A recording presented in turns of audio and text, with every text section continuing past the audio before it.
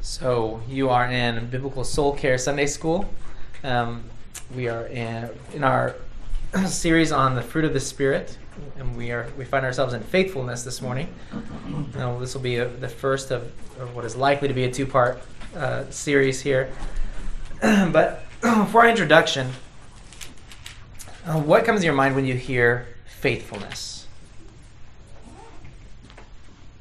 What are some things that you think about? My dog. Yes, okay. When I was a kid, he was there all the time. Now, yeah, so you kind of touched on it there. So why do you think about your dog, Mark? Because he was there all the time. Reliable, okay. Trustworthy, okay. Persevering. Okay.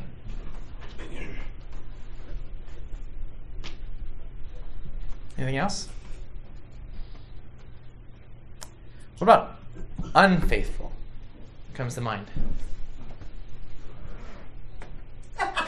He said a cat. A cat. Okay. A cat. I need to get my mind. I need to get my mind back on. I'm sorry. Okay. Hey, that's good. Opportunity. I wonder if Mark's more of a dog or a cat person. So, All right, moving on. okay. Sorry. What else? But I'm here. Sorry. Unreliable. Not here. I think of unfaithfulness in relationships, adultery. Mm-hmm. It's probably the number one way we hear about it in discussions is in the context of marriage and unfaithfulness being adultery. Mm-hmm. What leads a person to be unfaithful? Selfishness. Mm-hmm.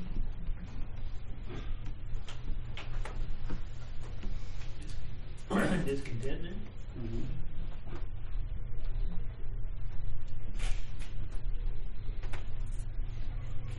Anything else? Not fully devoted. Not fully devoted. There's a lack of integrity, right? There's a lack of we made a commitment, and we weren't fully committed to that person or that thing, and there's just a disconnectedness. So what do we mean when we say God is faithful?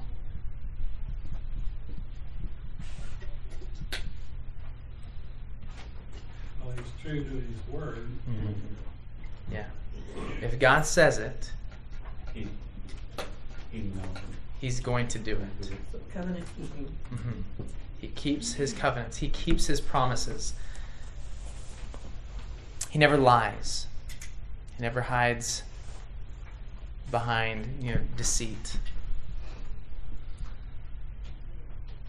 So what are the implications of God's faithfulness?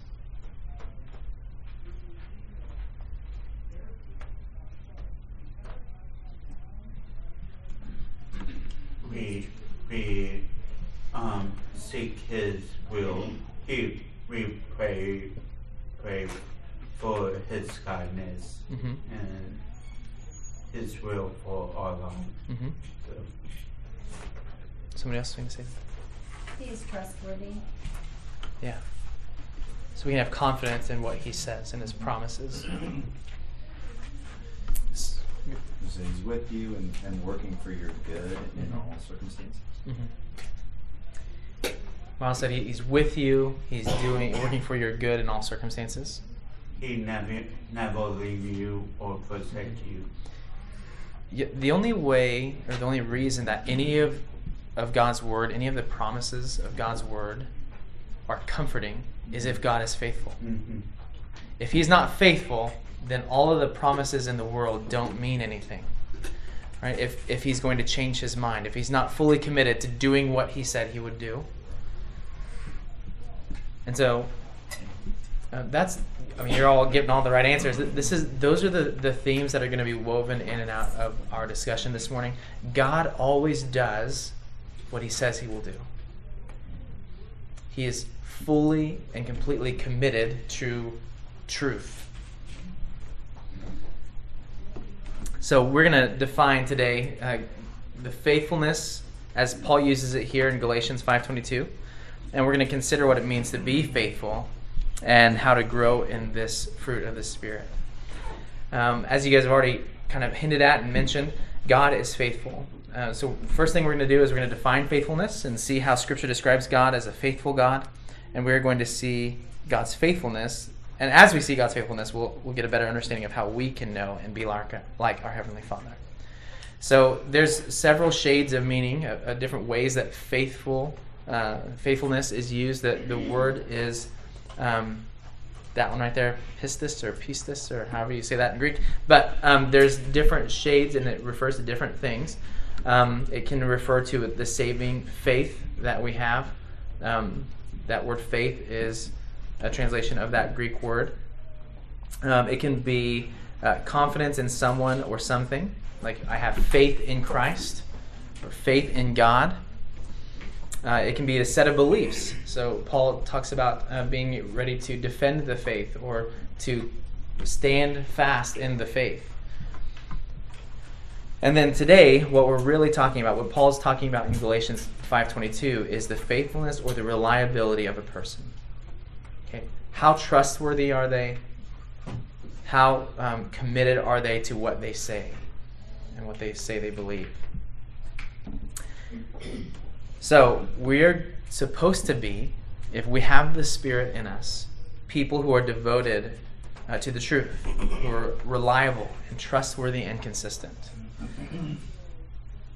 So why is faithfulness an important quality for us to have as Christians?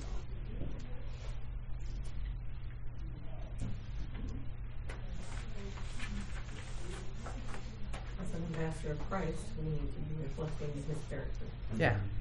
Yeah, we represent Christ, and as his representatives here on earth, we are to reflect his character. And he is faithful, so we should be faithful. Yep, what else?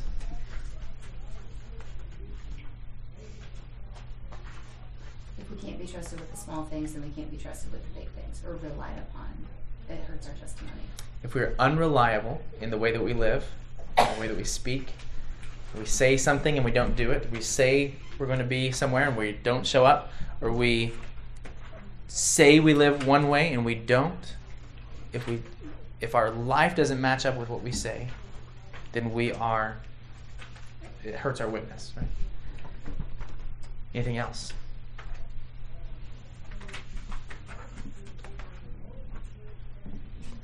It's something that's interesting. In the news, there's been I've already forgotten his name, but he's the big cryptocurrency guy that's on trial and was just convicted of all of the fraud and things. And I think it was on the briefing, and Albert Mohler talked about how there's such just a disconnect in our culture between what we say is good and right and virtuous, and then what we actually do. Because this gentleman gives tons of money to like his causes, the social causes that he champions, and there is such a disconnect between me giving money for justice and righteousness, but I'm defrauding billions of dollars at the same time. There is an interesting disconnect, and it seems to be pretty common. We can say that we are all about, helping the poor and doing helping the environment. As I fly my private jet to the conference where we talk about there's a lot of just like disconnected things. When we have that kind of lack of connected, lack of faithfulness to what we say we believe, there's all kinds of room for hypocrisy and for just the lack, like we said, lack of integrity. And so God, there is no lack of integrity in God. There's no inner struggle, between what he says and what he wants to do. There's no inconsistency in him. So as his people, when we say, we love the Lord, we are fighting against rivals to our affection for him. And if we don't, we become these kind of sectioned off. We have this mode, and I'm kind of bad about this. When I go to work, I don't think about other things a lot of times and I don't think that's a bad thing necessarily, but I can be so just compartmentalized in my mind. And if I don't have this quality, this fruit of the Spirit of faithfulness, I can be different in different areas of my life. I can treat people horribly at work, and then at home or at church, I treat people well. Okay? I can act one way if I am disconnected and there's a lack of faithfulness to what I claim to believe, what I profess to believe, and what I actually do. I've been thinking about this in leadership as well, for just personally, how as a leader, in whatever capacity you lead, I'm coming to the realization that leadership is a lifestyle. It's like a whole, you cannot be, and I cannot be a good leader if I am a leader for 80% of my day. I can't be a leader at my job, and then here at church, and then at home I'm a leader for sometimes, and then I just want to sit back though, and not really serve and lead my family. And there are contexts that I think is just, maybe it's just in my own life, I'm just seeing these little pockets of, I'm being inconsistent. And that is dangerous. So, God, though, is not like that. God is completely and wholly faithful.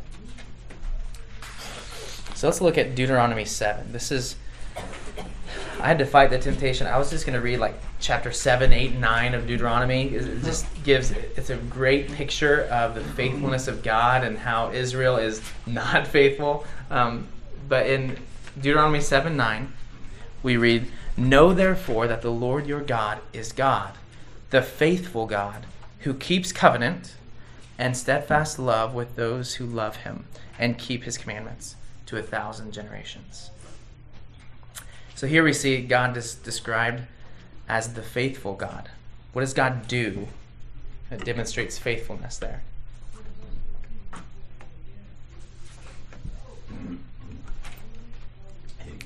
He keeps his covenant. Keeps his covenant. Somebody mentioned that, yeah. Yeah. He keeps his covenant. When he makes a covenant, he will never break it. Is that steadfast love, is that loving kindness would be my guess also, which is a covenant term also. Yeah. Covenant keeping love. Yeah, and his steadfast love, that steadfastness, is because he's faithful. There is a steadfastness to being faithful. You do it all the time, continually, forever. God is forever keeping his covenant, keeping his word. He shows steadfast love to those who love him. And remember, Deuteronomy, the context of Deuteronomy is, this is their second crack at getting into the promised land. They tried to do it in Exodus, and then they got scared, and then they didn't obey, and then they had to wander for 40 years until that generation died off. So this is Moses, at the end of his life. He's like, hey, be faithful to God. Remember God's faithfulness. And remember what happened when we were not faithful. And that's what he talks about through chapter 7 and 8 and 9 is just remember how we were unfaithful. We are a stubborn people. We didn't believe God. We didn't trust him. We complained in the wilderness. We didn't believe that he could take out and win the victories for us. And over again, Moses is reminding them, remember the faithfulness of God. He will do what he says he will do. So do your part of this covenant. Obey him. Don't have mercy. He talks about it through these chapters. When you come into the land, God says, take them all out. Don't have mercy on these people. Don't have mercy on the nations. And they do. Don't intermarry. and they do. Don't worship their gods, and they do. Destroy all their stuff. Their idols, their temples. Burn it. And they don't. So like over and over and over again, Israel fails to be faithful to God. So how are we like Israel?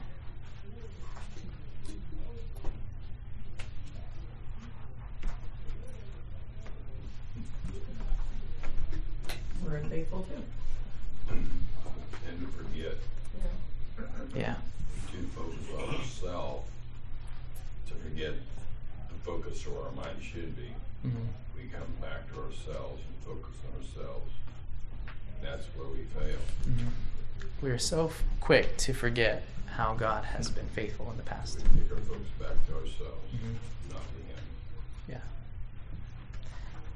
Israel saw the people, and they looked pretty impressive and strong. There's lots of them, and they forgot that God just wrecked Egypt, which was the superpower. Right? They forgot that. They got hungry.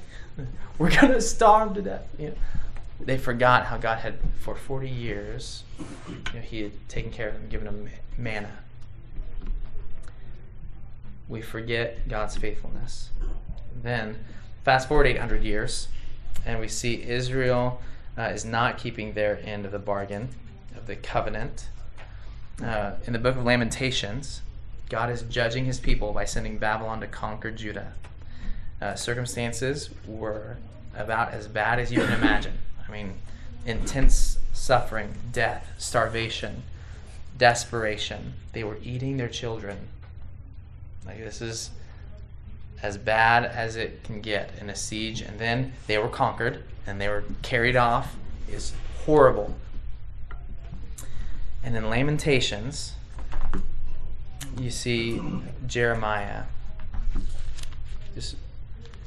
The first two chapters are just horrific accounts of what's going on, and he's admitting it, that they deserved it. It's because of our wickedness and our sin. But then, in the middle of this suffering, we read these very well-known verses. Lamentations 3, 21 through 23. He says, "But this I call to mind, and therefore I have hope. The steadfast love of the Lord never ceases. His mercies never come to an end. They are new every morning. Great is your faithfulness." So, like, at first glance, you think, well, how is God being faithful as Israel is being slaughtered and carried off? Their city is destroyed, their capital is destroyed, the temple is destroyed. They're carrying off all of the utensils that were supposed to be holy for the Lord, for the service of His temple. How is God being faithful there? He did exactly what He said He would do. Right. I have a note there. Lamentations 2:17. The Lord has done what He purposed.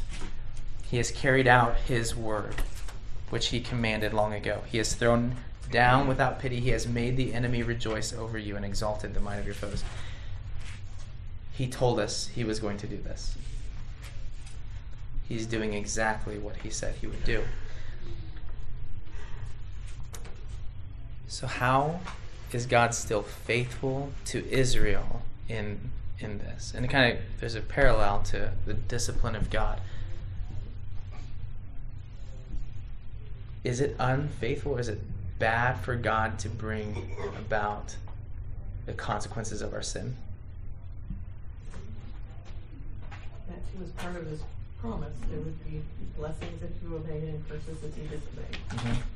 Yeah, so is God then, He said, this is what's going to happen. He laid out the terms of the covenant. Israel said, yeah, we're going to do it. And they didn't do it, and they didn't do it, and they didn't do it. And for 800 plus years, God is patient. And then He brings Babylon in, and this is what happens. And when you think about the discipline of a father, and we read about this in Hebrews 12, right? God is faithful in the discipline. Right? He does the discipline because he's faithful. And I think it's easy for us to just chalk it up to, well, God's just mad at him, so he's just gonna cast them off for a while. Oh, here's Babylon, and I'm gonna punish you that way. And he does. That is the punishment of God for violation of his covenant. But what did God do with all the other nations when he punished their sin? Destroyed them. He destroyed them. They're not around anymore. So God is faithful to Israel, and the punishment is an act of faithfulness. Not only because he said he was going to do it, which is absolutely true, but because he loves Israel. He decided to love Israel, and he is purifying them. He is wrenching them back to himself. I know we're like talking about his faithfulness, but if he were to not discipline us, then he would not be just. Because he's a just God. And so he's said there are consequences and there is payment for what you have done. You have there are consequences to your sin. And if he were to not follow through with that, he would also be doing a disservice. And he would not be the just God that he is. And so his faithfulness, they're all tied together, but yeah, and faithfulness is so comforting because in his justice, he should have just killed them. yeah. Right? That should have been the end of it. In his justice, he punishes sin.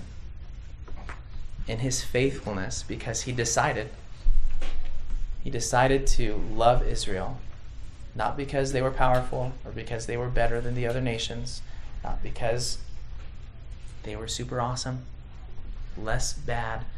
He decided to love them because he wanted to, because he is love, and he chose to. And he says that back in Deuteronomy.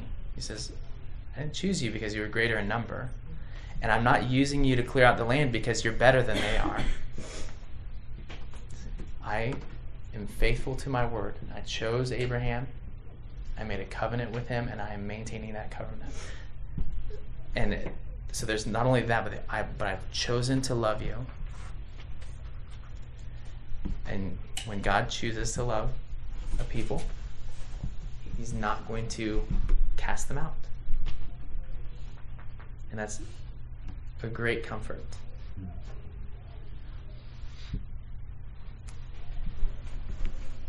Romans 3:3 says, "What if some were unfaithful? Does their faithlessness nullify the faithfulness of God?" The answer is no. God is always faithful. He's true to his word.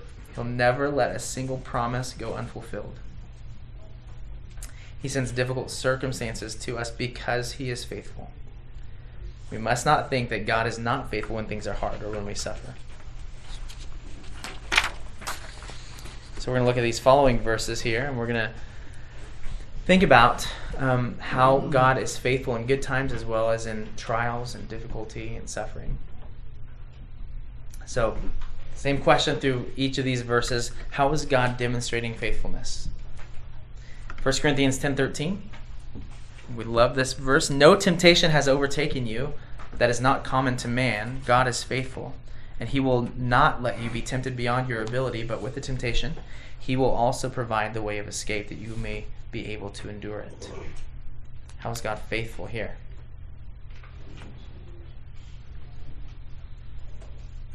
I guess it's an escape route. Mm-hmm. He won't tempt me, right? Well, we do. He will not tempt it because God doesn't tempt. But does he just take away all temptation from us? No. No. But Nancy said it. He gives us a way of escape. Every time, every single time we're tempted, there is a way of escape. God is faithful. He's faithful in the degree that he allows the temptation. He doesn't give He doesn't allow us to be tempted beyond what we're able to endure. He's faithful. In 1 Thessalonians 5:23 and 24, now may the God of peace himself sanctify you completely, and may your whole spirit and soul and body be kept blameless at the coming of our Lord Jesus Christ. He who calls you is faithful. He will surely do it. What about there?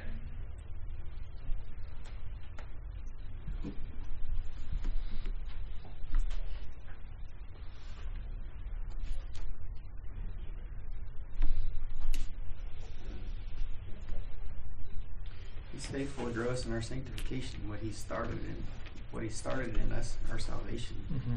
He will see it to completion.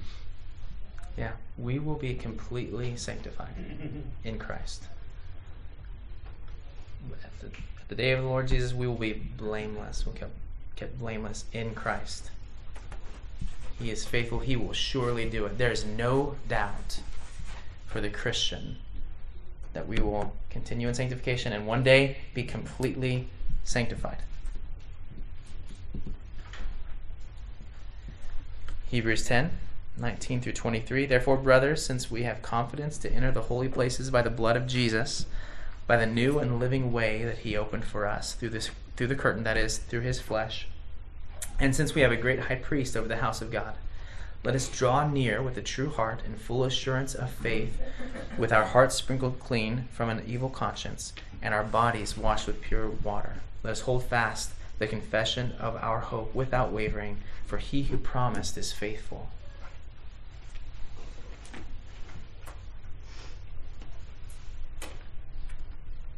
How do we see God's faithfulness?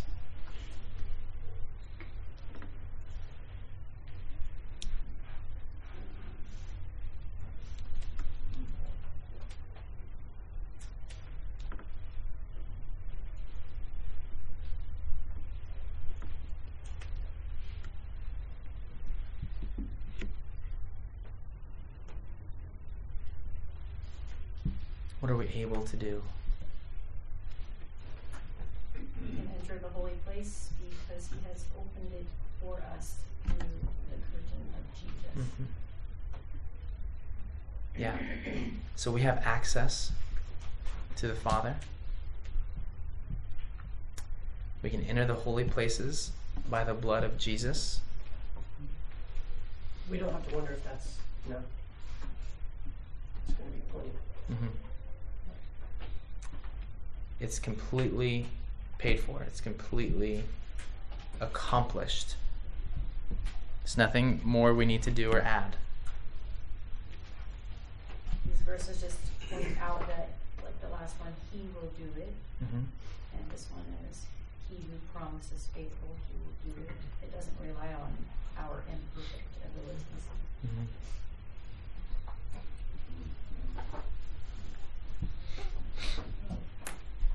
He who promised is faithful. We have a great high priest over the house of God.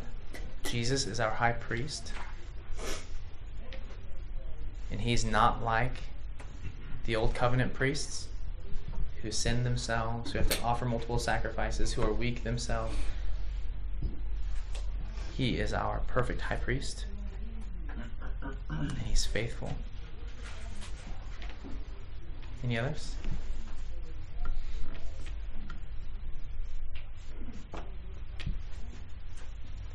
Okay. Hebrews 12:6 through 11. I referenced this earlier. The Lord disciplines the one he loves and chastises every son whom he receives. It is for discipline that you have to endure. God is treating you as sons. For what son is there whom his father does not discipline? If you are left without discipline, in which all have participated, then you are illegitimate children and not sons. Besides this, we have had earthly fathers who disciplined us, and we respected them. Shall we not much more be subject to the Father of spirits and live?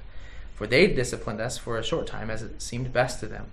But he disciplines us for our good, that we may share his holiness.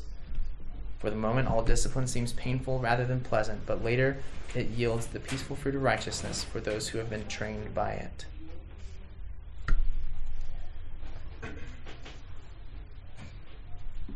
So he is faithful to discipline us when we sin. And also just in the training of the word, that teaching and training of us, that's God being faithful to make us like Jesus. And we have 1 John 1:9. If we confess our sins, he is faithful and just to forgive us our sins and to cleanse us from all unrighteousness. What is he faithful to do here? Every time. Every time. Every time. If we confess our sins, he is faithful every time. He will forgive. He will forgive and he will cleanse. My God is so good. He, let's say, if I sin, he say, okay, I won't forgive you. Go away. I don't want to deal with you no more. He's already there. Like what's it? Hebrew or something. Hebrews, when he disciplined his kids, so he loved his kids. Yeah. He loved his kids, so he disciplined his kids. And the author of Hebrews is arguing, like, if you are not being disciplined, It's not that would be bad. That Yeah. would prove that you're not his son. Yeah, the discipline is a sign of the love and faithfulness that God has for you and I. So before we go to the next point, what are some of your favorite promises in Scripture?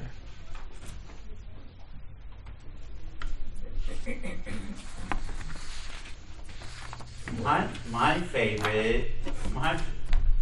favorite is he never leave us or forsake us.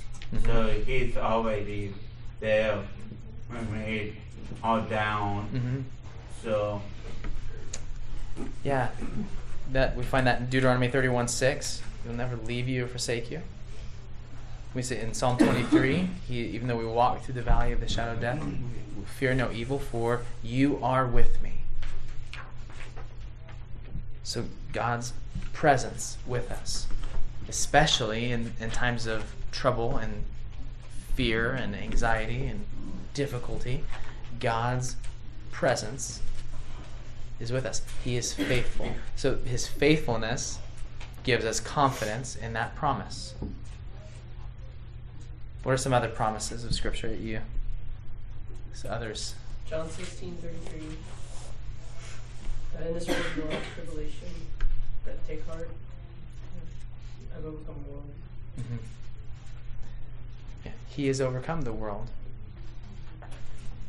Jesus wins, and he's going to make everything right. Never changes. He never changes. Psalm 73:23-24. He's always with me. He holds me by my right hand. He guides me with his counsel, and afterward he will take me up to glory.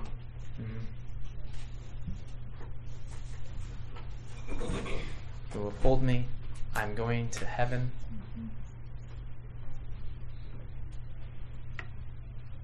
One of my favorites is he will finish the work of sanctification in that Thessalonians verse, and also Philippians 1:6. He's going to complete. He who has begun a good work, and you will bring it to completion at the day of Jesus Christ. Yeah.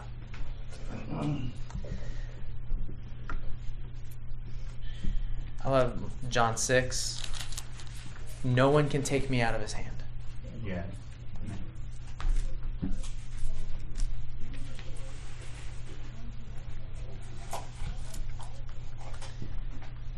I use Psalm 25:10 a lot too. All the paths of the Lord are steadfast love and faithfulness for those who keep his covenant and his testimony. all using it all. Mm-hmm. Nothing's wasted. Nothing's random. Even the suffering. It's a great, I like when he said that when we are saved, we are sealed. Mm-hmm. He never leave us. Mm-hmm. So we are his forever. So like some people say we lose our salvation. Mm-hmm. Yeah. God is faithful. If he chooses you, if he saves you, Yeah. he will keep you. He Mhm. seals you. I think of 1 Peter 1, verse starting in 3. Blessed be the God and Father of our Lord Jesus Christ. According to his great mercy, he has caused us to be born again to a living hope through the resurrection of Jesus Christ from the dead, to an inheritance that is imperishable, undefiled, and unfading, kept in heaven for you. So we have an inheritance coming, and he's faithful. He will keep it. It's kept in heaven for you, who by God's power are being guarded through faith for salvation, ready to be revealed at the last time. And then in verse 6, in this you rejoice, though now for a little while, if necessary, you've been grieved by various trials. If necessary. And so that the tested genuineness of your faith, more precious than gold that perishes, though it is tested by fire, may be found to result in praise and glory and honor at the revelation of Jesus Christ. So the trials and the suffering is necessary, and it's doing something good in us. It's testing our faith. Others? I kind of like to reverse back to the Lord, Romans 8:32 or Isaiah 41:10 when I'm really not thinking rightly or struggling. And what are some, like, so Romans 8:32, the love of Christ, right? He who did not spare his own son, but gave him up for us all, how will he not also, along with him, graciously give us all things? Mm-hmm.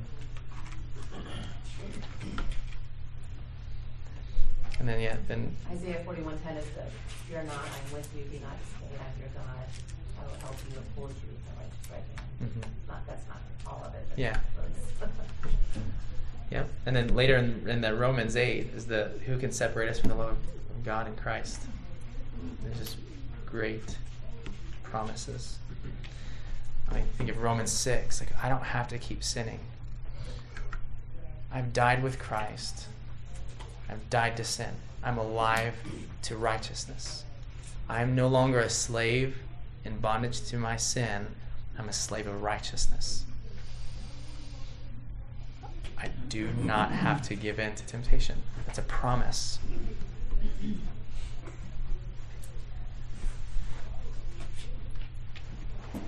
Jesus is our advocate. If anyone does sin, we have an advocate with the Father. 1 John. We already read 1 John 1:9. If we confess our sins, he's faithful and just to forgive us and to cleanse us. I think the promise of a new nature. In Christ, we're a new creation. Old things have passed away and all things have become new. If God is not faithful, none of those things are meaningful. None of those things are reliable if God is not faithful. I feel like every time we teach on a new topic, it's like, this is the most important thing about God. Yeah. And but it feels like this is the most important thing. If God isn't faithful, like, what, we don't have any confidence. No sure footing. We are condemned to a lifetime of just hoping we do enough to appease him and try to stay off of his bad side and do this many good works and try to outweigh the bad things. But God is faithful. He gives us these promises, and we can trust him. And there's countless other promises that we could talk about. We can spend the rest of the time here this morning talking about just the promises that God gives us. and how we can have 100% confidence, full assurance. It is guaranteed. God will do it.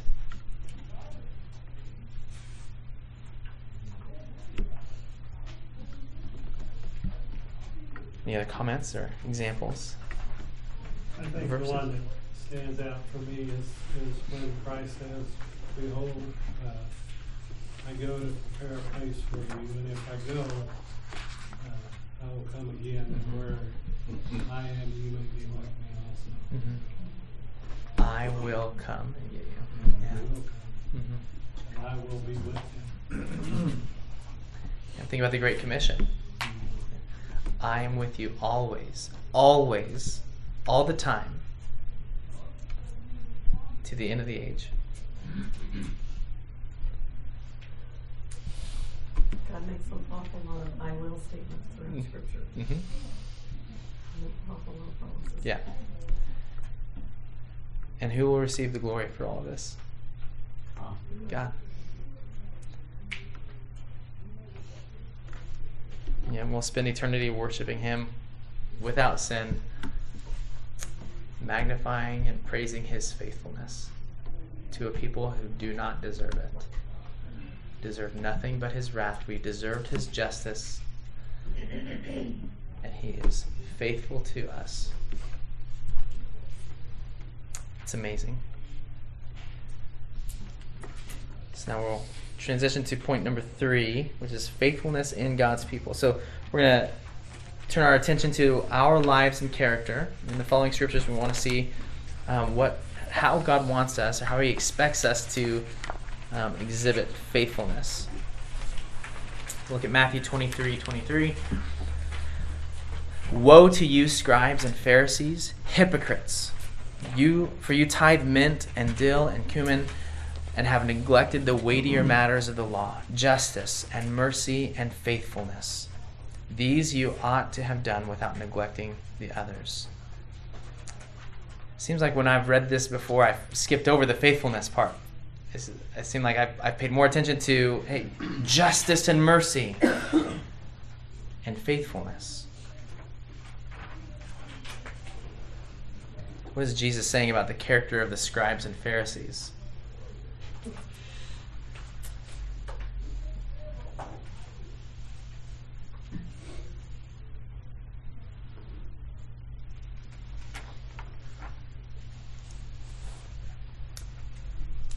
They weren't being faithful to what they taught. Yeah. You're teaching one thing, and you're not doing it. Hypocrites. This would be interesting to see their faces when he started on these woes.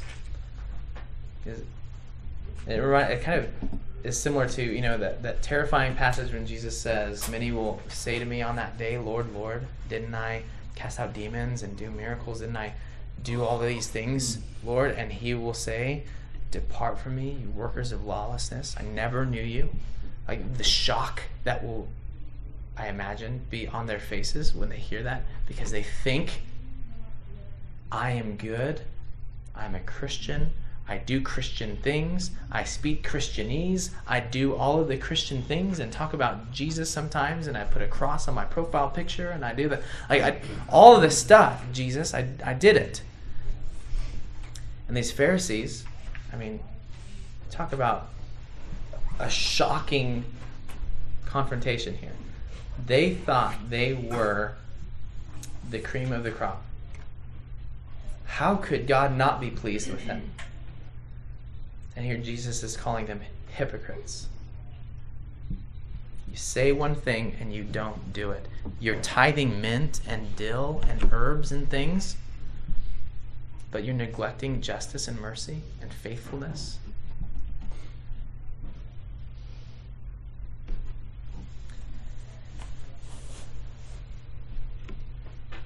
You must be faithful. He's expecting faithfulness. Matthew 25:21. His master said to him, "Well done, good and faithful servant. You have been faithful over a little, and I will set you over much. Enter into the joy of your master." And then another one, Luke 16:10-12. One who is faithful in a very little is also faithful in much, and one who is dishonest in a very little is also dishonest in much. If then you have not been faithful in the unrighteous wealth, who will entrust to you the true riches? And if you have not been faithful in that which is another's, who will give you that which is your own? What does faithfulness look like in those two texts?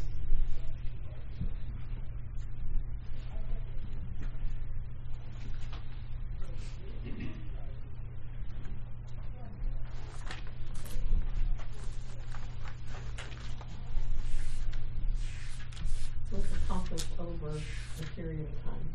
Mhm. It's not like you're going to be immediately faithful. Yeah. It's in little bitty increments. Faithfulness is over a long term. That's a good point. Anything else? Our heavenly rewards are going to be tied to our faithfulness. Yeah. It's pretty convicting too when I think about faithful in very little things that are, by my definition, insignificant, are not insignificant to God. My roles and responsibilities, or the money that He gives me, the relationships and the people that He puts in my life, the talents that He gives me, the abilities, the access to all. I mean, I've got a Bible. I got a dozen Bibles at my house. I've got all kinds of software and internet where I can access teaching about Him.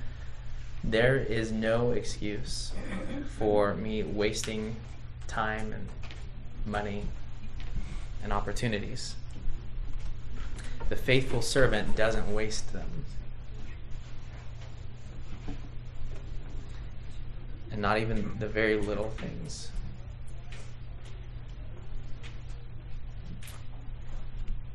How can we be faithful with wealth?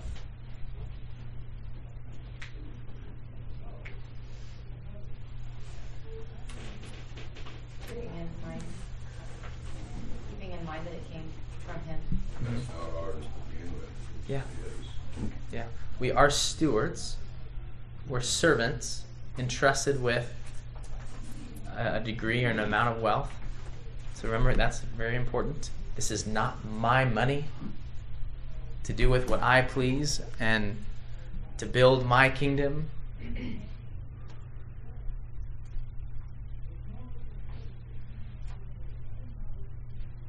in a consumer culture, it's easy just to take all your wealth and just use it on you and your family. Mm-hmm. Look at your budget on paper and say, well, I can't send that anywhere else. It's got to stay within my circle. Mm-hmm. Yeah, there's the temptation to keep it in here. I might need it someday. Right? Be thinking about retirement. Think about unexpected expenses. And those are all things that we should be wise in planning for. But we were just reading last night. We had our little children's rhyme Bible, and it was the story of the parable Jesus told, where the man had barns filled, and he was going to tear them down and build bigger barns. And then he died that night, thinking, I've got plenty, I've got goods stored up. And he was a fool. He was hoarding all of this stuff for himself. He wasn't giving it to the Lord. He wasn't generous. He wasn't a giver. And Jen's touched on this a little bit ago. The motivation Jesus gives for being faithful in money is the eternal rewards. There's going to be rewards that the faithful servants get.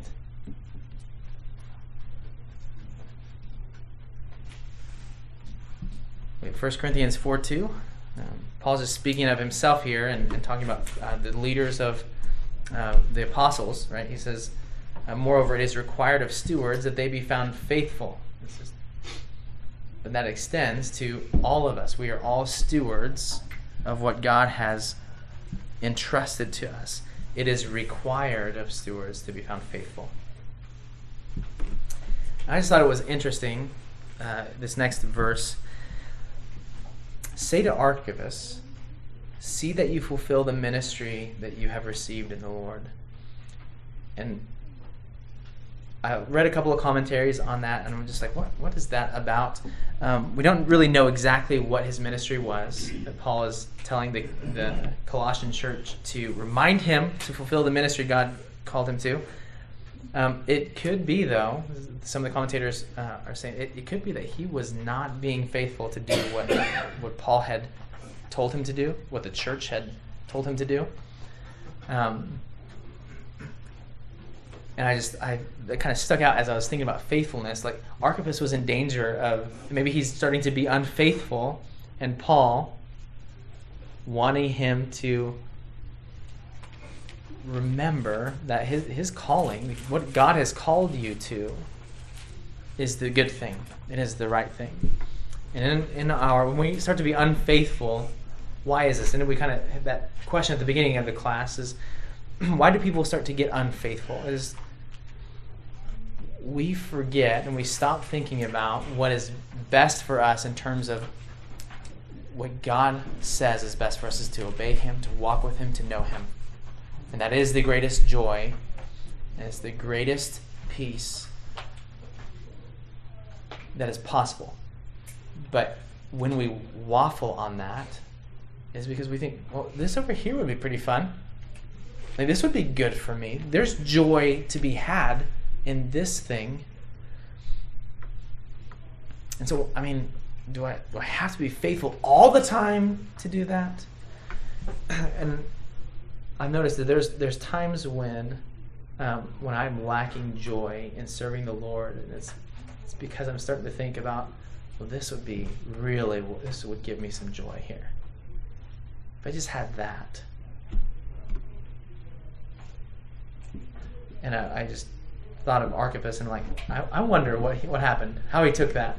Did he repent of his unfaithfulness and started to fulfill his ministry? I hope so. But I just found that to be kind of a random, interesting. It's not random because God sovereignly put it there, but it's an interesting verse as I was thinking about faithfulness. So we're going to stop there because we're out of time. Next week we have a little bit on this handout, but we'll try to get a little bit more, answer the question, how do you and I develop faithfulness in our character? So that's what we'll talk about next week. Have a great Sunday.